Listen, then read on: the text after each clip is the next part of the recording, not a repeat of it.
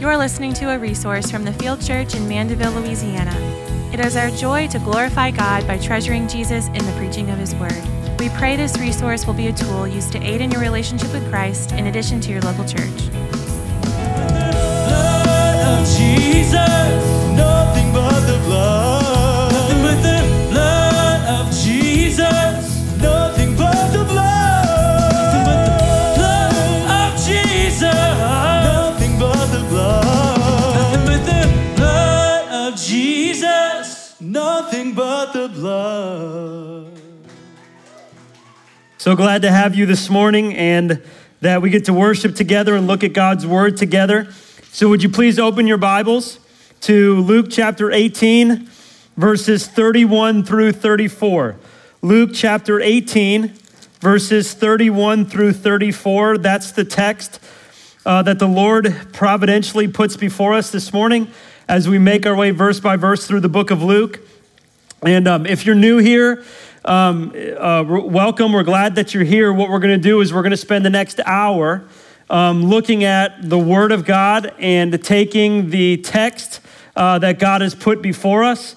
And we're doing so as we make our way verse by verse through this gospel. What we do is called exposition, where we're literally just exposing what God has said in His Word, and we seek to understand what He says in His Word by what He says. And we're excited to do this once a week together. I was thinking about it this past week, and I think about how much we need the Word in our lives. And I think about the fact that we have so many hours in our week that are designated for other things. We can spend an hour sitting on Facebook and kind of forget where we are for 1 hour a week, right? You can get lost in a show and consume multiple shows and even extend to multiple hours per week, right? And so 1 hour per week is what it takes for us to understand the next portion of Scripture as we make our way through this gospel, and really is not even enough to sustain you spiritually for a week. You need to not only have 1 hour a week corporately in the Word of God, which is not very much, even though your flesh wants to fight against it, right? But you also need daily Bible reading once every single day in order to sustain your spiritual growth. And so it's really important that you're you're here as you hear the Word of God once a week for an hour, and then also that you're reading daily, which leads us really before we read, just want to make mention of our daily Bible reading plan. Have you guys been doing it? Yes. All right. And I've loved it so far. We're not too far in. If you want to start, we began that 2-year journey. And if you're unaware, I would just encourage you to ask somebody. Ask somebody in our church on your way out. And probably most people could explain to you what this new Bible reading plan is, why it's important, and what we're trying to accomplish through it. But it's 2 years. And really, I would encourage you to go back and listen to my explanation on it from a couple of weeks ago. During the sermon, but just to reiterate, so there's no confusion, is that we are reading the indicated reading, for instance, 1 John, right? For 2 weeks, and when it says 1 John on that bookmark that you have, it means like all of 1 John, right? Chapter 1 through chapter 5, you read the entire book in one sitting, and then you do that every day for 2 weeks straight. Okay, so it's not like I got 2 weeks to study the book. I'll just do it however I see fit. It's that you're reading literally the same thing over and over again for 2 weeks straight, right? And then you're going to do that for 2 years, and by the end of 2 years, you'll have done that through the entire New Testament. You really know the New Testament, where to find things, where things are situated in the books of the New Testament. But here, let me encourage you in this.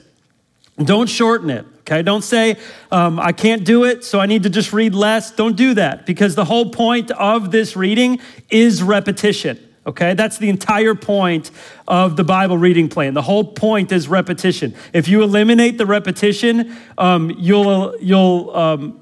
won't fulfill what this plan is actually trying to do. Okay, so hopefully by like even day 7 now of 1 John, or maybe day 6 or whatever it is, you're like, okay, I know what's coming. I'm becoming familiar with what's being said, and by day 14, you're going to really know that. I wish we could do each book for 30 days, right? But maybe we'll do that next time, okay? So don't do less, push yourself. I'm a slow reader, okay? And I can read through that in about 20 minutes, right? And I was talking to somebody this past week who's read through 1 John and is doing the plan with us, and he said that it took him about 12 minutes a day to do that, right? I really honestly think it's less reading than the 1-year Bible reading plan, right?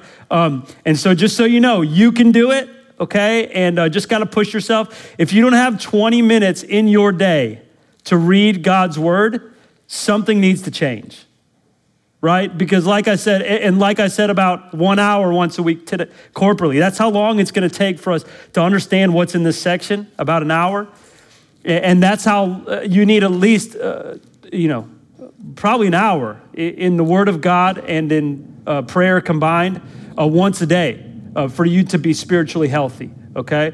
So 20 minutes is not too much, okay? 20 minutes and then some prayer time. You can do it, and if you can't, then you got to change something else in your life in order for that to happen, okay? So nestle up into that portion of Scripture for the 2 weeks. Let that truth steep into your mind, and it will begin to transform your life. And you got it? You good? You're going to do it? All right. I'm very enthused about that, I can tell. Let's move into now the passage that the Lord has given us this morning, and it's Luke chapter 18, verses 31 through 34.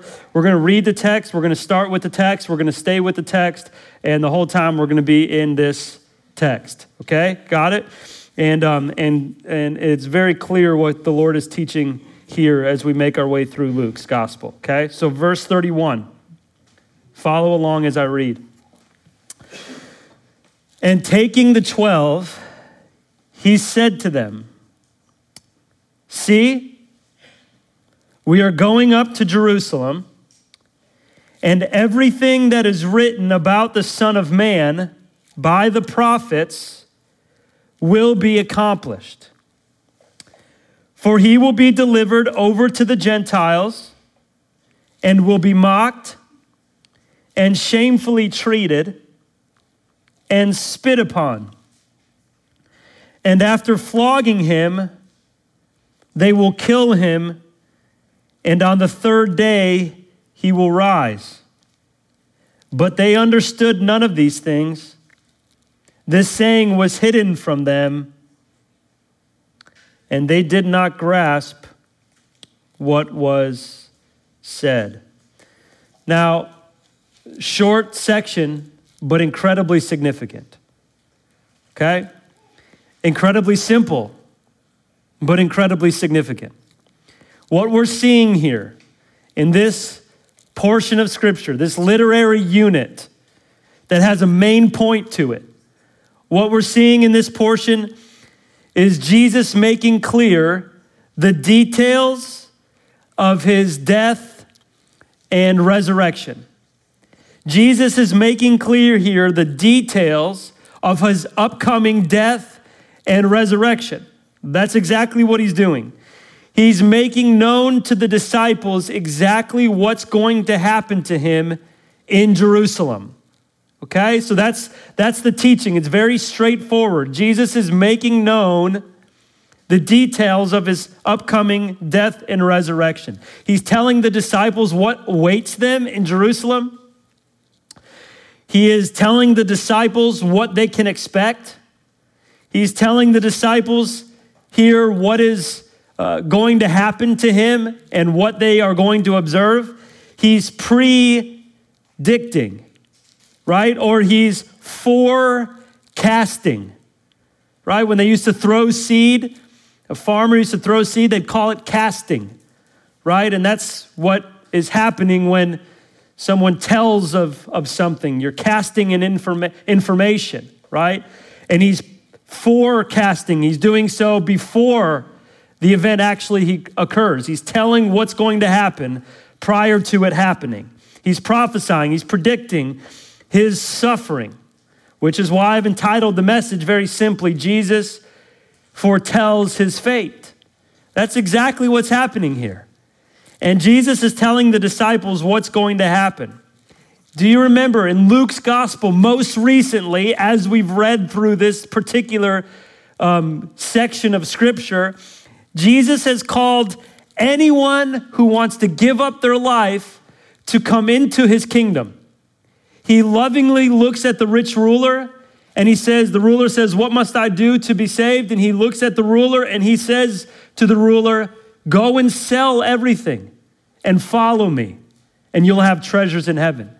Jesus invites anyone who wants to be into his kingdom to give up their life, to repent of their sins, and to believe in him for the forgiveness of sins in order to have salvation.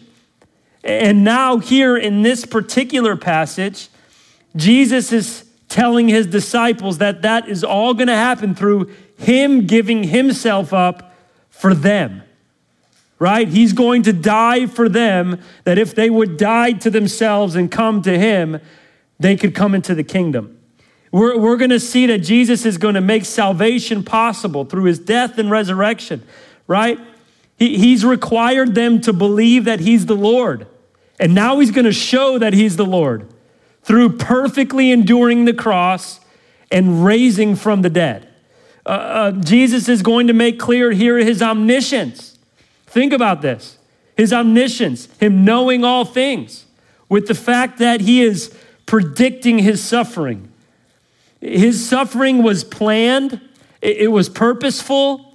It was according to God's will. This wasn't on accident. This was foretold in the scriptures. Jesus wasn't a victim. He was a willing sacrifice. The disciples are going to look back down to the specific details. And they're going to say, this is exactly what he said was going to happen. And this was part of God's plan. This was God's plan. This wasn't an accident. This was what Jesus had done, was foretold by God. This was the exact plan of God. God purposefully planned this in order to save sinners. This was the exact plan. He fulfilled it.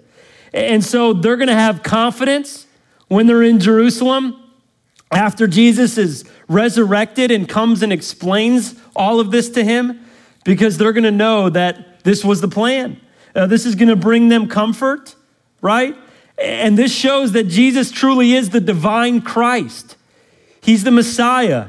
He's the one who suffered through to fulfill the Father's plan in order to bring about salvation. And Jesus was going to show this. They were going to understand that this wasn't a failure when Jesus died. This was the exact plan of God, and Jesus knew exactly what was going to happen, and the disciples would realize that, and Jesus fulfilled exactly what he said. And so this is going to be the proof even that he was the Messiah and that they trusted in what he said. Jesus is going to show the disciples that this was God's divine plan, that he's the Christ. He's going to show his omniscience. He's going to bring comfort. And he's going to show that God's plan is being fulfilled in his crucifixion and his resurrection. And he's going to show his authority through this. Think about this. His authority in the sense that whatever he says was going to happen is exactly what is going to happen.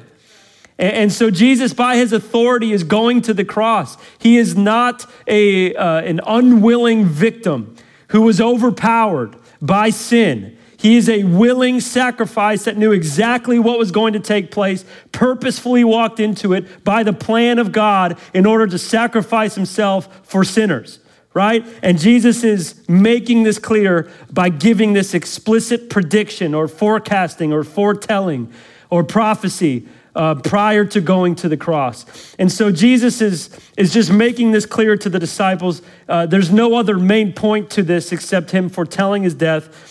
And so I want you to see this from the passage. I'm not making this up. This is just what the passage says. I don't come up with a message and say, what do I want to say to these people this week? I say, what does this passage say? And what's the main point of this section?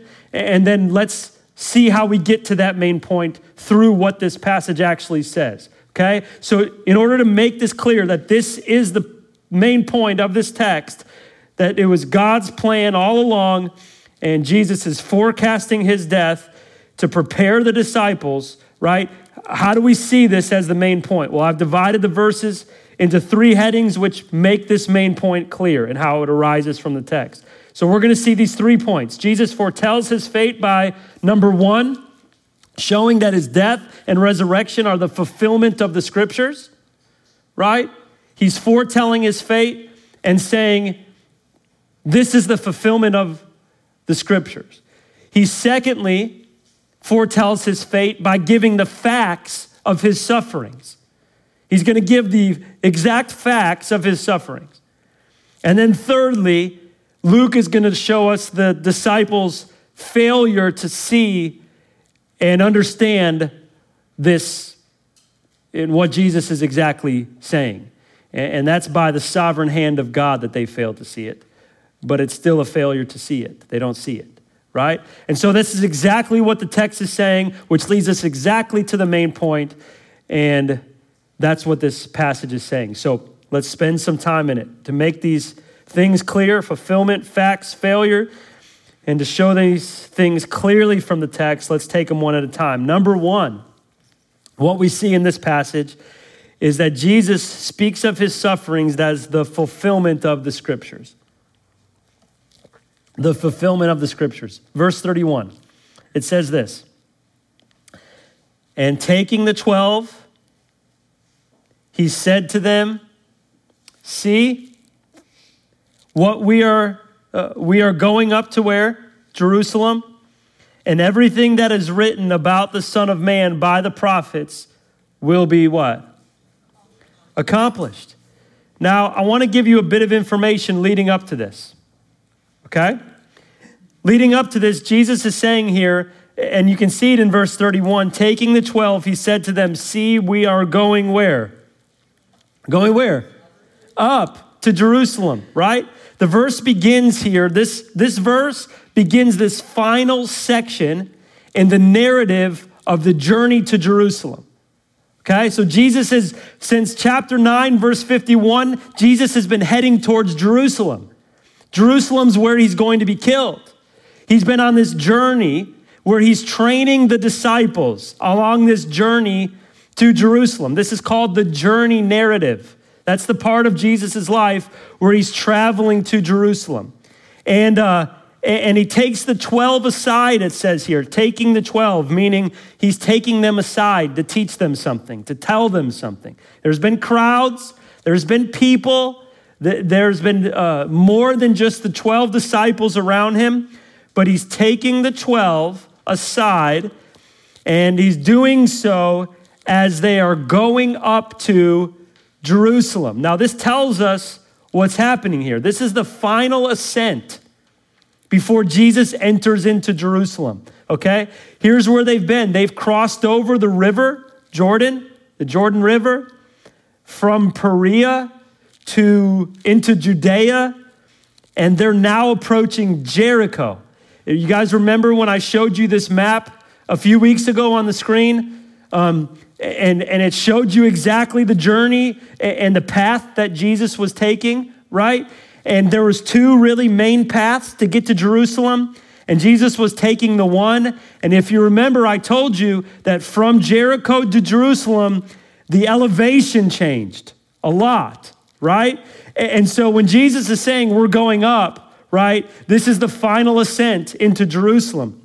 And we know exactly where he is, right? And we also know this to prove the point. And look, if you flip ahead to chapter 19, verse 1, just turn your page, one page, turn your book one page, your Bible, one page. And you see chapter 19, verse 1, it says he entered where? Jericho, and was passing through. And so we know exactly where Jesus is. We know exactly where he's going. We know exactly what path he's taking. And we know exactly what's happening. He's literally approaching Jericho, about to make his final ascent into Jerusalem. And if you just look at even chapter 19, verse 11, what does it say there? As they heard these things, he proceeded to tell a parable because he was near to where? Jerusalem. And then look at chapter 19, verse 28. And when he had said these things, he went on ahead, going up to where? Jerusalem. We know he's approaching. We know he's making his final ascent. We know he's about to enter. And it says here in verse 31 that he was taking the 12 aside as they were going up. And so this is exactly what's happening. He's going to make it to Jerusalem in time for the what? Anybody know? What? Passover, right? That's the Passover. He's going to make it in time for the Passover. But what the disciples do not know yet is that he is going to be the Passover lamb. He's going to be the only acceptable permanent sacrifice for God to satisfy God's wrath. He's going to abolish the ceremonial laws. He's going to fulfill the moral law. He's going to end the sacrificial system, right? You see in the scriptures where it says that he abolishes the law, and then you see in the scriptures where it says he didn't come to abolish it, he came to fulfill it. What are we to make of that? Well, he abolishes the ceremonial laws. The ceremonial laws are the laws that were set up because the moral law was broken. Israel had to sacrifice and observe feasts, etc. So they were set up in order to temporarily atone for their sin. But by fulfilling the moral law, Jesus, and then dying as the Passover lamb, Jesus was going to abolish the ceremonial laws. You come through Christ to draw near to God. No more ceremonial laws because Jesus on our behalf fulfills the moral law. I mean, all of this is happening. The sacrificial system is about to end. And as they approach this Jerusalem, Jesus makes this one final detailed prediction about his fate. That's exactly what he's doing here. And in verse 31, he takes the disciples aside, the 12. He says to them, see, we're going up to Jerusalem. And then he says, everything that is written about who? The Son of Man. Listen now, it's not some things that will be fulfilled. It's not that only a couple of those things will be fulfilled. It's that all things, everything that was written about the Son of Man will be what? Fulfilled, accomplished. And it doesn't take a lot for you to understand what he means here.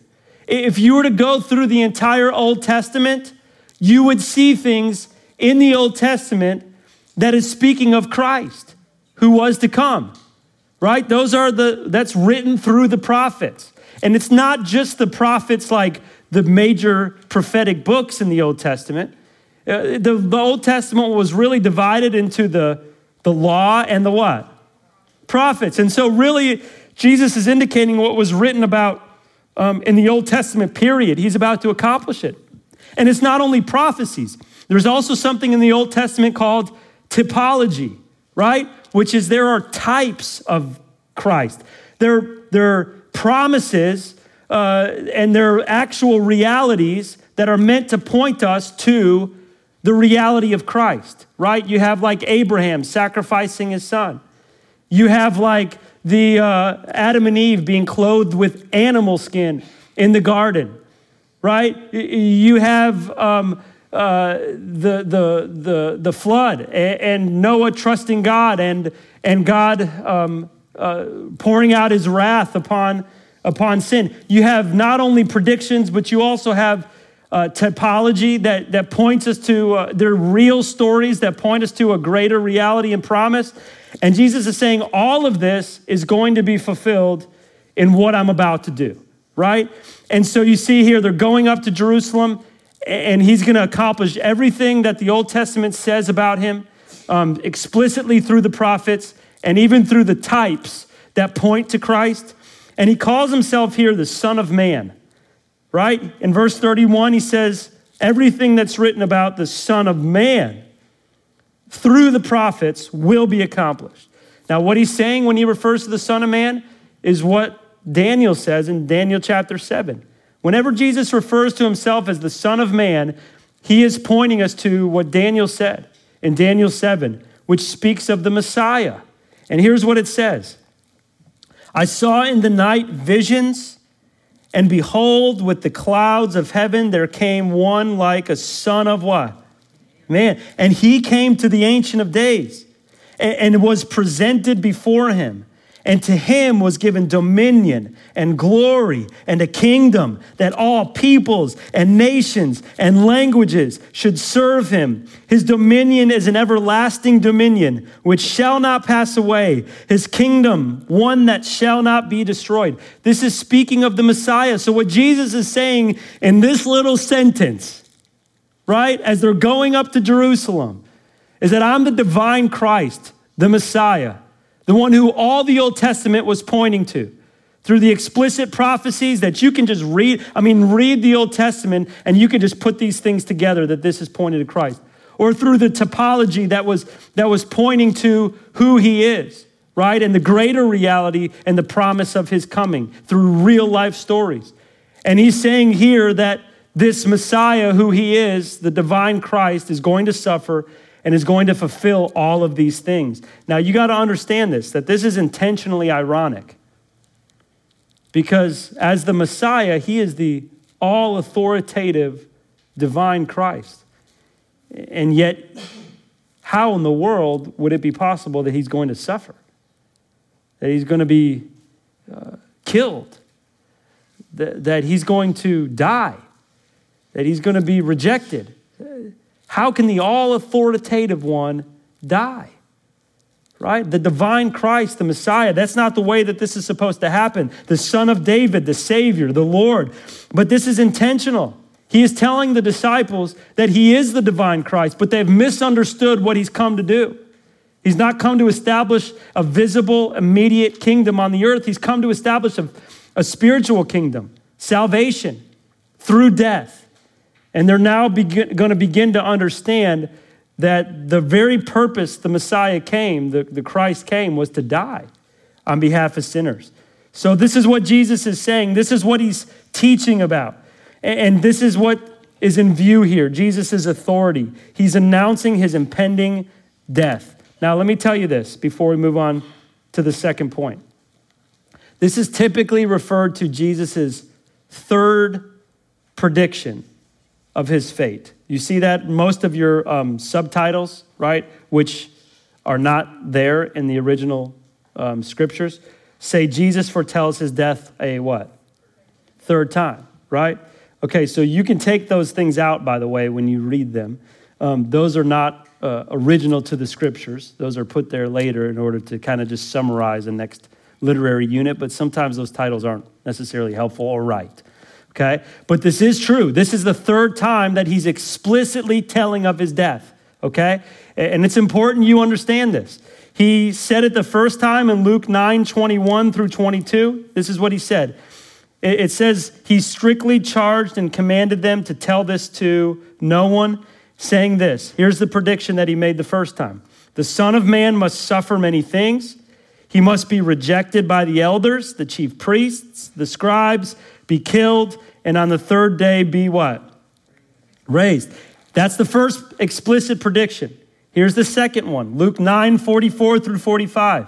He says, let these words sink into your ears. I love when he says that, right? Like, do you understand what I'm about to say?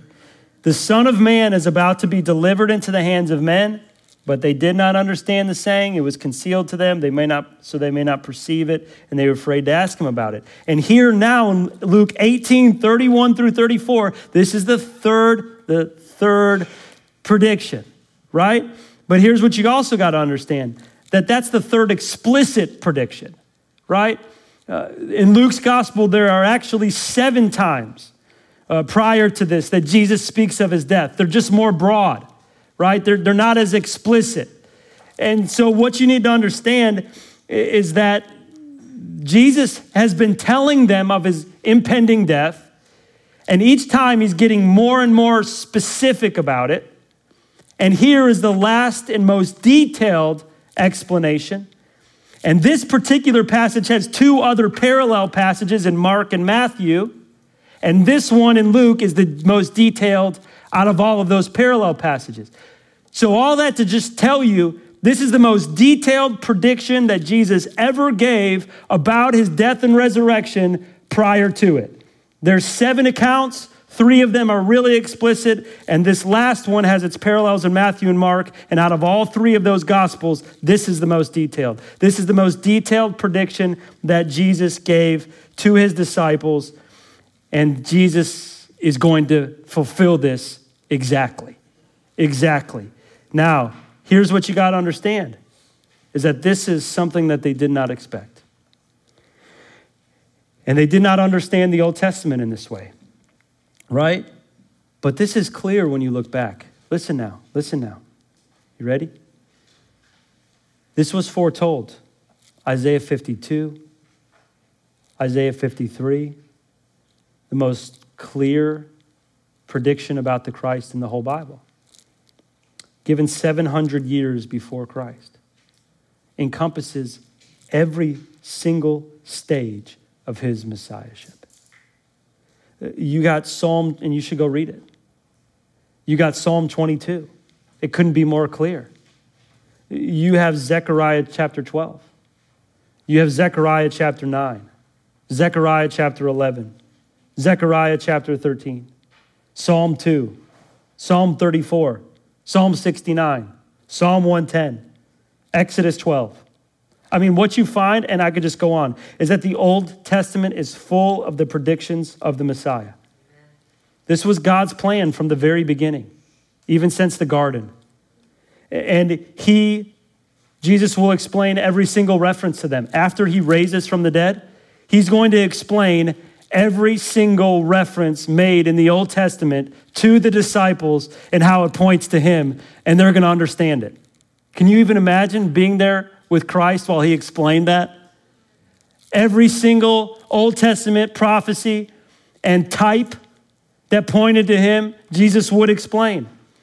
And there aren't just general prophecies. They speak of specifics.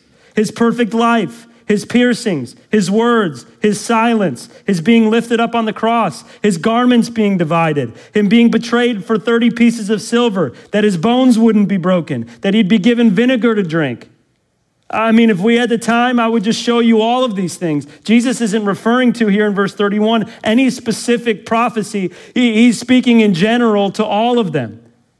So he doesn't have a specific one in mind, but that all of them are being fulfilled.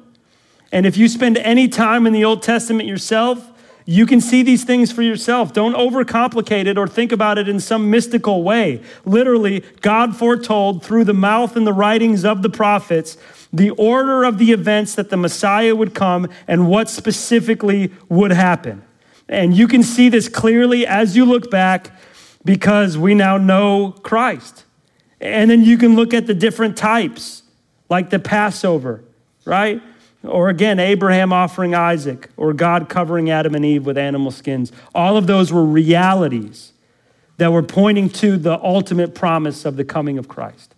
And Jesus is saying he's fulfilling all of them. So to summarize, let's look at verse 31. Ready? He took the 12. That means he took them aside. He had something to teach them. Verse 31, he said, we're going to Jerusalem. We're going up to Jerusalem. We know exactly where they are, approaching Jericho and beginning the ascent.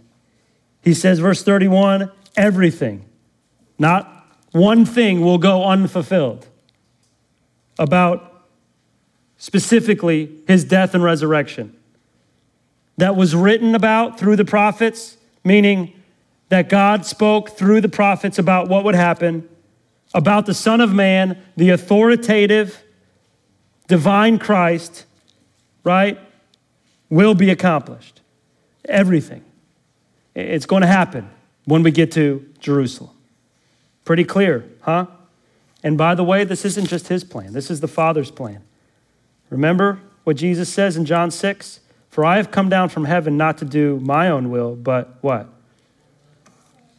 The will of him who sent me. This is the Father's plan. This is Christ's plan. This is what was written about in the scriptures. In John 12, Jesus says this, now my soul is troubled. What shall I say then? Father, save me from this hour? No, but for this purpose I have come to this hour. Father, glorify your name. He's telling the disciples here, this is the Father's plan. This is written through the prophets. This is my plan. This is why I came. The Messiah, the divine Christ, is going to be killed. That's where we're headed. And it's going to fulfill the scriptures perfectly, right?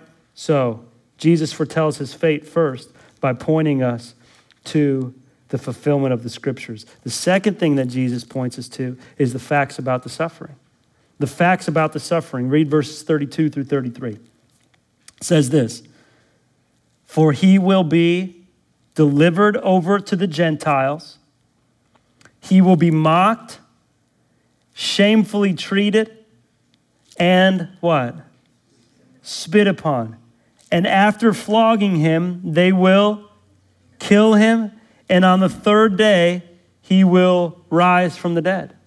Now listen, if you go to Matthew's account and you go to Mark's account of this exact passage, this parallel passage, you can put all those accounts together and they supplement each other in order to give us the greater picture, right? You can see it supplements to help bring about even more full clarity. And you can do that with this particular passage. And if you were to go to those accounts, you would see other elements about the facts of his suffering, right?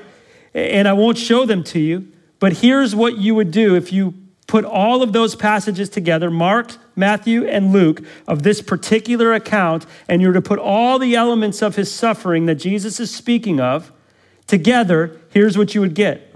11 things. 1, that he was delivered over to the chief priests, right? 2, that he would be delivered over to the scribes. 3, which is stated in our passage here, look at verse 32, he'd be delivered over to the who? Gentiles, right? Scribes and the chief priests are in Mark and Matthew's account. Then you got all these elements that he would suffer, right?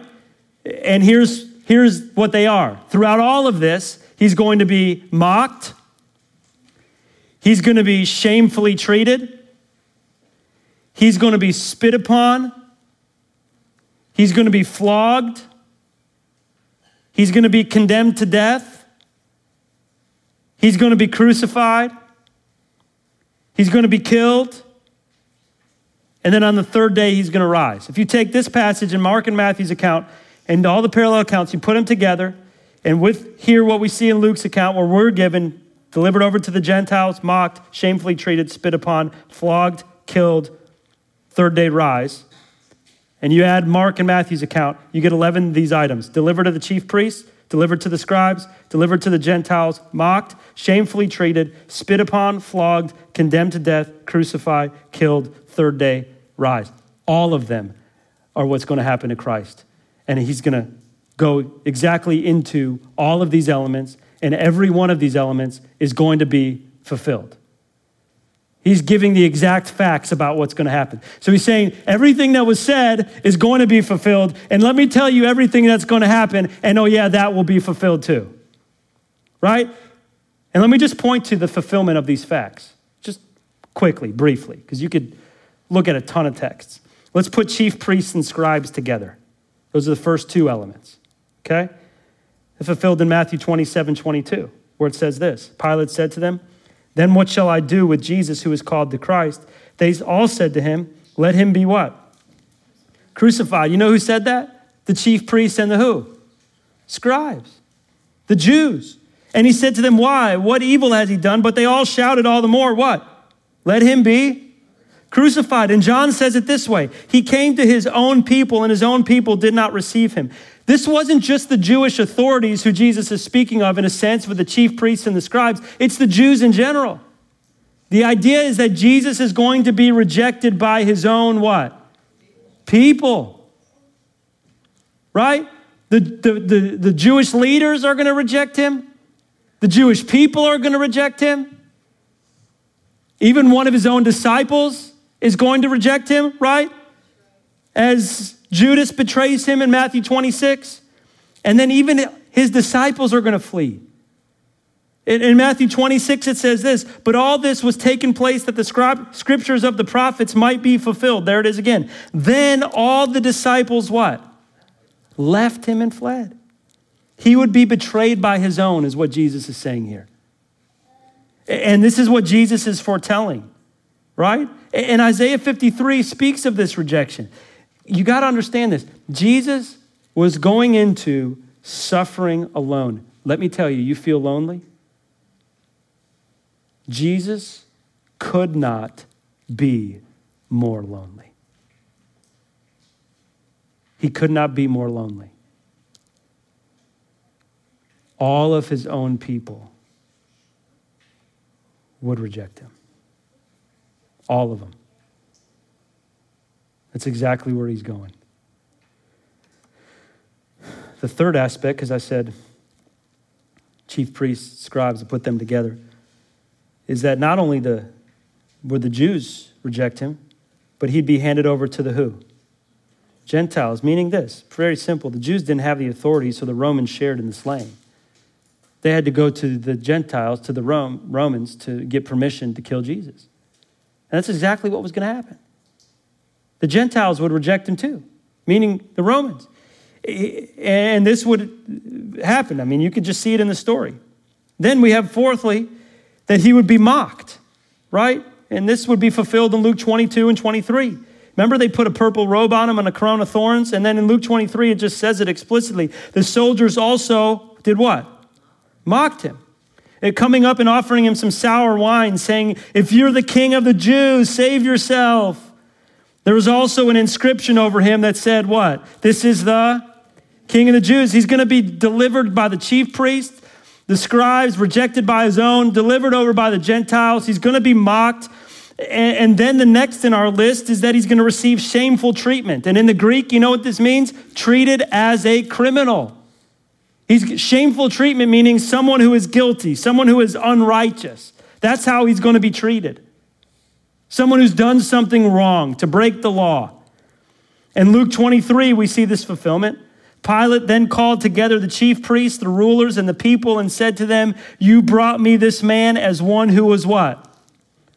Misleading the people. So now we got that. But then he says in our list that he was going to be spit upon and flogged, and we'll knock that out with one verse. Fulfilled in Matthew 27. And then they spit on him and took a reed and struck him on the head. Right? And then we see that the flogging was really a custom in the crucifixion process. Then Jesus says he's going to be condemned to death. Look at Matthew 27. They delivered him over to be what? Crucified. And then he said he was going to be crucified. This is all that he's saying in his list about the facts about what's going to happen. He says crucified. And we see that fulfilled in Luke chapter 22. When they came to the place called the Skull, there they, what? Crucified him. You don't take this for granted. Jesus is saying this is what's going to happen, and guess what happens? Everything that he says. And then on our list, it says he's going to be killed. And we see that fulfilled in Luke chapter 23. Then Jesus, calling out with a loud voice, said, Father, into your hands I commit my spirit. And having said this, he breathed his what? Last. And then finally, he says he's going to resurrect on the third day. If you put all these accounts together, these are the 11 items. And we already know this. You can find it in Luke chapter 24. But before sundown Friday, he was killed. Then then he stayed in the tomb all day Saturday. And then after sundown Saturday, he rose from the dead. He wasn't dead for 3 24-hour periods. He touched all 3 days. That's how they considered it, 3 days. And then what did he do after that third day? Or on that third day? He what? Rose from the dead. I mean, these are just the facts. Jesus is saying this. He's saying, verse 32, for he will be delivered over to the Gentiles. He'll be mocked. He'll be shamefully treated. He'll be spit upon. After flogging him, they're going to kill him. And on the third day, he is going to rise. Jesus here is predicting himself, giving explicit details about what is going to happen. This is displaying Jesus' omniscience. You know, Jesus knows everything. He knows what's in your heart. He knows more about you than you know. Right? He's omniscient. It means he knows what? Everything. You remember the story in John 2 where he says he knows the people's hearts? Remember the story in Matthew 17 where he knew the exact location of the coin that would be in the fish's mouth? Remember in John 4 when he had told the woman at the well how many husbands she's had? She had how many? 5. Remember when he spoke in Luke chapter 19, told the disciples exactly where the colt was going to be? Right? Jesus knows everything. This is not an accident. He's fulfilling the scriptures perfectly. This was God's plan. This is how he was going to save sinners. He knew exactly what was going to happen to him, and he walks right into it. This is not an accident. He's not a victim. He's the authoritative Messiah who has and will fulfill every detail written about him in the Old Testament. He knows exactly what's going to happen. This is God's plan from the beginning. The disciples need to be prepared, even though they're going to fail to see. They'll see clearly later that this is his plan to save sinners, and they will understand. So he gives this fulfillment of the scriptures. He gives us the facts about the suffering. And then thirdly, we see that Luke gives us the disciples failed to see this information. Verse 34, it says this, but they understood what? None of these things. This saying was what?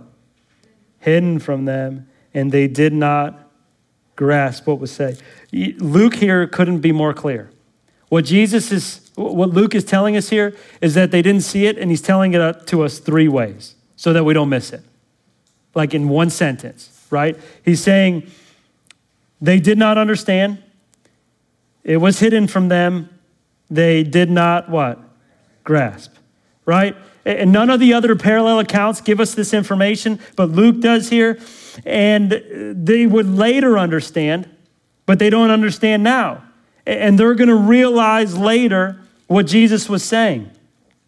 And Jesus is going to teach them about it after he raises from the dead. So they failed to see it, and this was the Lord's doing, which really points us back to what happened with the rich young ruler. He failed to follow Christ, and the disciples say, who will? How is it possible? And Jesus says, with man, it's what?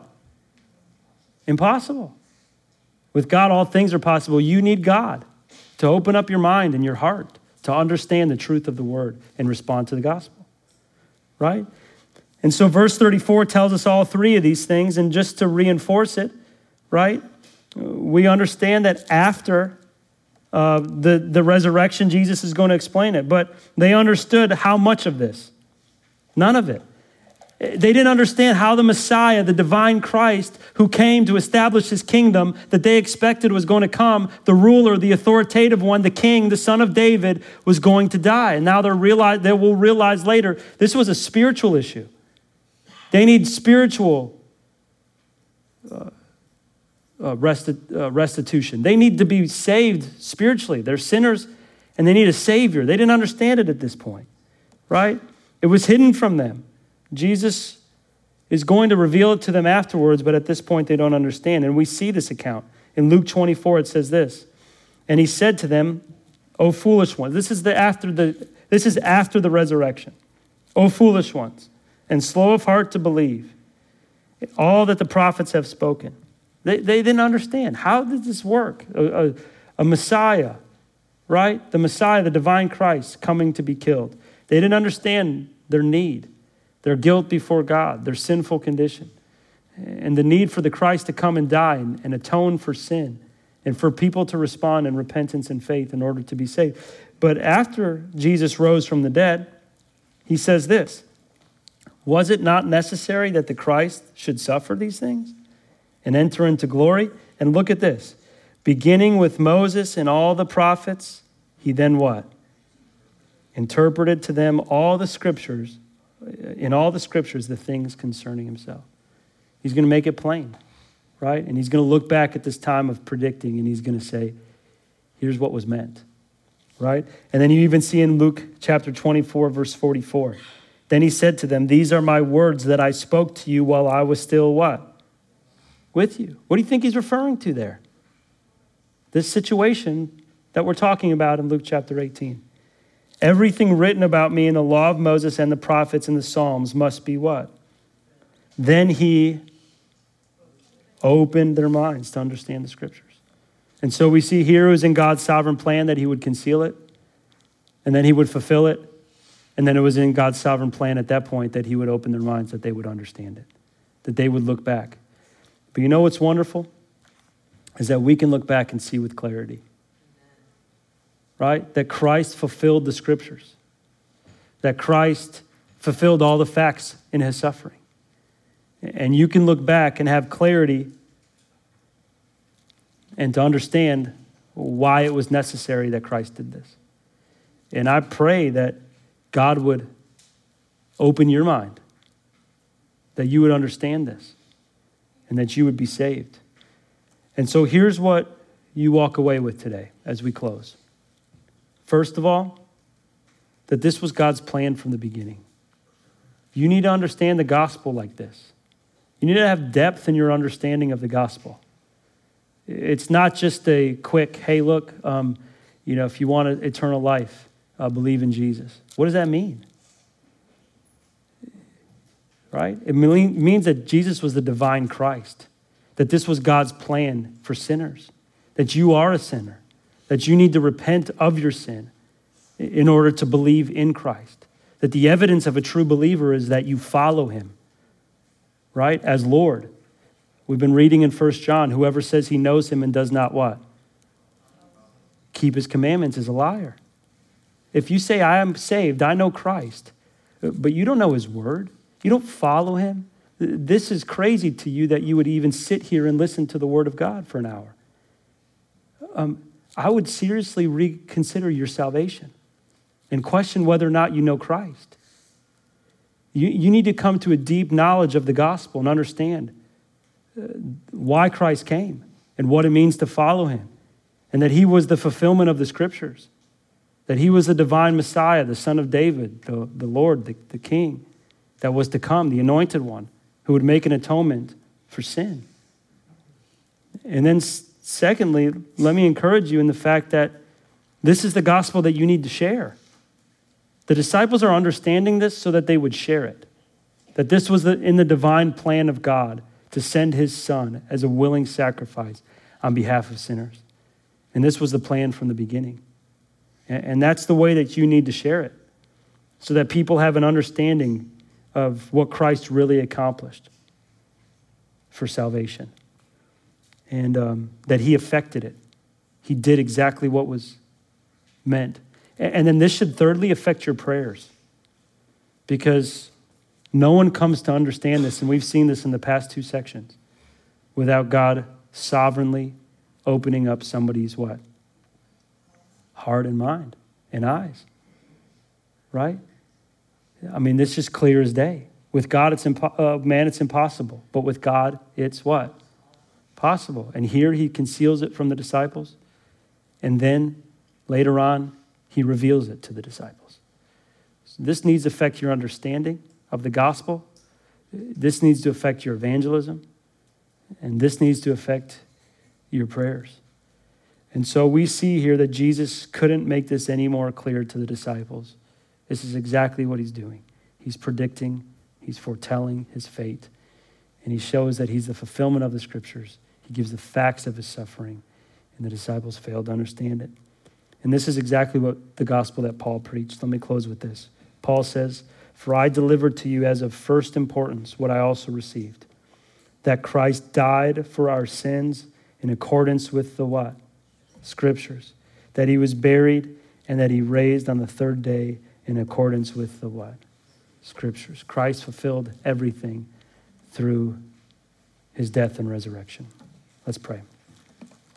Father, we come before you this morning, and we just ask by your grace in this passage that you would help us to understand. I pray that you would open eyes. God, the disciples failed to understand this until you revealed it to them. And I pray, God, that you would open the eyes of the people in this room today, and that they would understand the gospel, not in a superficial, pragmatic way that produces false converts, but in a true biblical way that produces real salvation. Thank you for your word that shows us here as you predict this, that you are the divine Christ, that this was your perfect plan from the beginning, and that you fulfilled every aspect of it. God, help us to look upon the facts and to realize that you willingly endured suffering for the sake of saving sinners. And God, I pray that this would affect how we understand the gospel, that this would affect and change how we share our faith, and that this would affect and change how we pray for people's eyes and hearts to be opened to understand the gospel, without which they will not be saved. We need you to do this work. Thank you for your word that enlightens us and gives us knowledge and understanding of your Son. In Jesus' name, amen. Thanks for listening to this resource from the Field Church in Mandeville, Louisiana. We pray that it helps you joyfully make Jesus Christ your treasure.